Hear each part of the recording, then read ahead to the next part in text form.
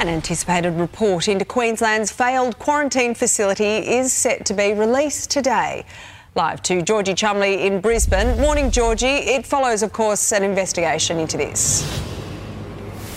Good morning, Sally. This is a long-awaited report into the wellcamp quarantine facility, and Queenslanders are hoping to get some answers. The facility opened at the start of 2022. It has 1,000 beds, but only 730 people ever stayed in it, despite it costing $237 million. What the Auditor-General's been looking into is whether the facility was necessary, whether it was value for money for Queenslanders, and whether the government was transparent over the time that it was procuring it as well as building it. Now, we have just heard from the Premier's office. She's going to be standing up at 10 a.m. this morning, but it's believed that the report is likely to come out after that. So unfortunately, journalists may not get an opportunity to probe her and ask her questions about the contents of that report. The other person that could speak to this is Deputy Premier Stephen Miles. His department was in charge of the rollout of the wellcamp quarantine facility, but he is currently on holidays. Sal? All right, convenient timing. Thanks very much, Georgie Chumley there.